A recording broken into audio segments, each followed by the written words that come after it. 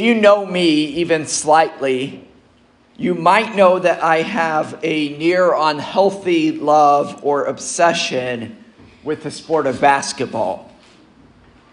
And this time of the year, except last year when it was so tragically stolen away from us, I spend a ton of time watching March Madness. And there's a story that always captivates us every March, even for those who aren't basketball fans. There's the Loyola Ramblers, the Valparaiso Crusaders. There's Northern Iowa's upset of Kansas. Right? There's a story of the underdog with everything thrown at them, overmatched, taking down their opponent in a David versus Goliath fashion. And it captures all of our imaginations. It's the Cinderella story. And this morning, we have a victory that's even bigger than the 16 seed Maryland, Baltimore County beating the number 1 seed Virginia by 20. Actually, it's infinitely greater. It is Jesus Christ himself against the undefeated opponent of sin and death. And this is a victory that does not end when the next season tips. It's irreversible and indisputable. The devil exhausted his entire bag of tricks, all his arsenal of evil against the Son of God himself, doing everything he could to break down Jesus' courage and fidelity to the Father. The devil used the weapons of hatred, injustice, deception, and deceit. And then he pulled out the big guns, killing God himself through the betrayal of his own friends.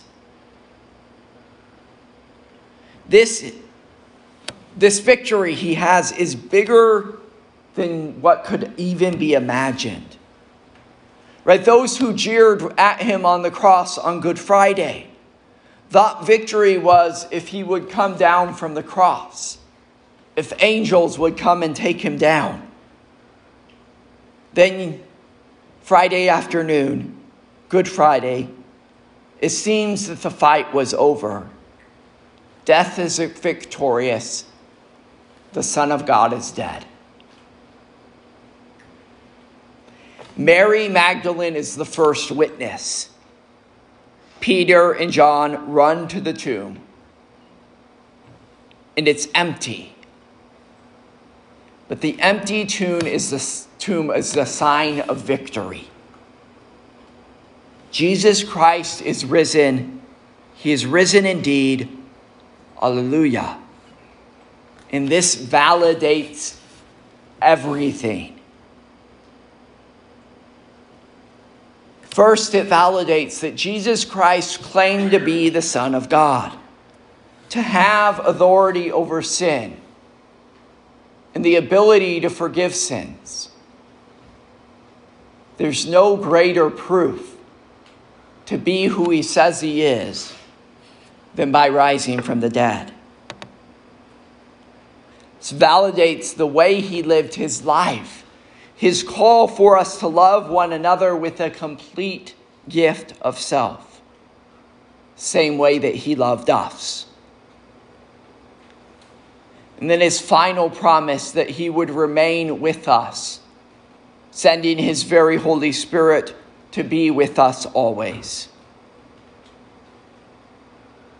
If Jesus Christ had been dead and did not rise from the dead, our faith would be in vain.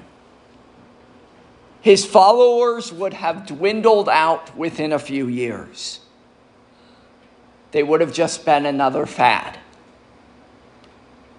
Yet here we are, 2 millennia later, and it's not just a story of the past, but it's a lived experience a lived experience of the grace of Jesus Christ alive in the lives of countless individuals throughout history.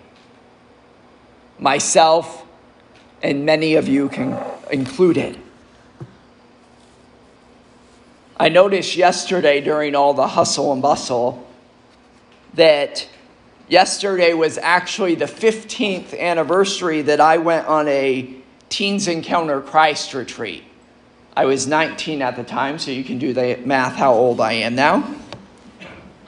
I was 19 at the time, and it was in that retreat that I encountered Jesus Christ in a real and true way.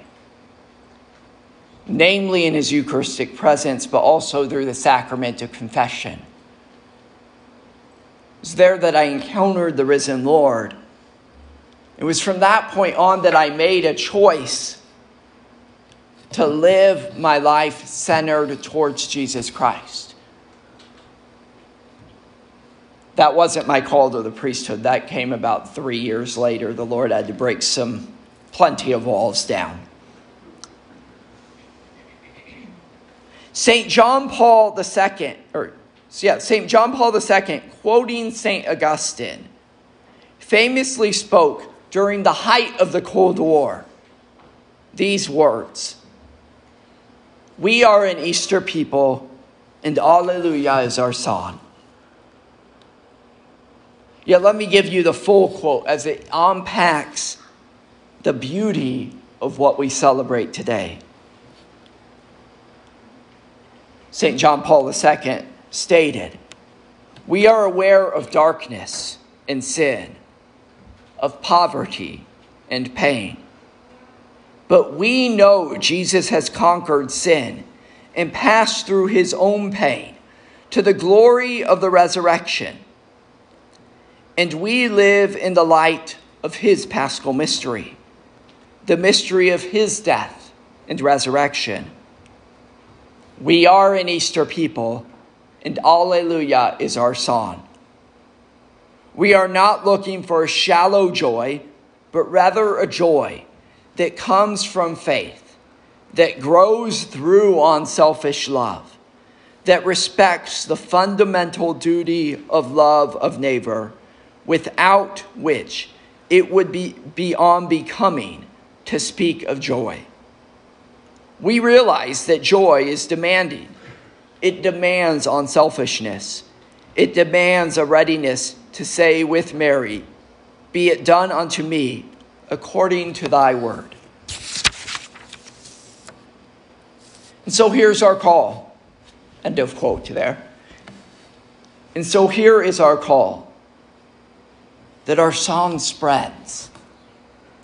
That we sing from the rooftops. In the streets and around our family and friends. Alleluia, he is risen indeed. We are on the team of Jesus Christ. We are his body, and it is our victory. And that message needs to spread. Here's the good news. I said it earlier. The devil emptied his arsenal. There is nothing possible for him to win now. He is trying to take other people into the losing team before he has to exit the arena a loser and not even receive a participation ribbon. Sorry if you could sense the angry millennial in that statement. And so when you feel that the world is overwhelmed, that you feel that through the news you only see darkness, don't despair, but turn deeper in your life toward Jesus Christ. That means to turn off the news at times. It means to set down the phone, set down the news feed. And it means to spend some time and commit some time to Jesus in prayer. It means to spend time serving the least of our brothers and sisters, and to spread the message of the good news of Christ's victory over sin and death. Yet don't take my word for it. Ask the Lord today in your heart, Lord, where there's darkness in my life, enter with your light. Lord, where there's darkness in my life, enter with your light. I hand it all over to you. Let me be victorious over darkness and sin in my life through your grace, through your resurrection. However, there are those in our communities and our families who want victory, but search for it in all the wrong places. We are called to let this light of Christ, this light, be proclaimed and spread to them like burning candles, in which a small flame spreads into a torrent of fire. This was what the disciples did after Christ's resurrection and ascension into heaven. They proclaimed to many who had never met Jesus or heard his name, and even those who killed him, even those who sought his life, that the joy of this message was life-changing, and thousands came to believe in that message and to be baptized. Let's make that promise to our Lord this morning, that we will go out this week and spread the victory of Jesus Christ that once seemed impossible has been won. Alleluia. He is risen. He is risen indeed. Alleluia.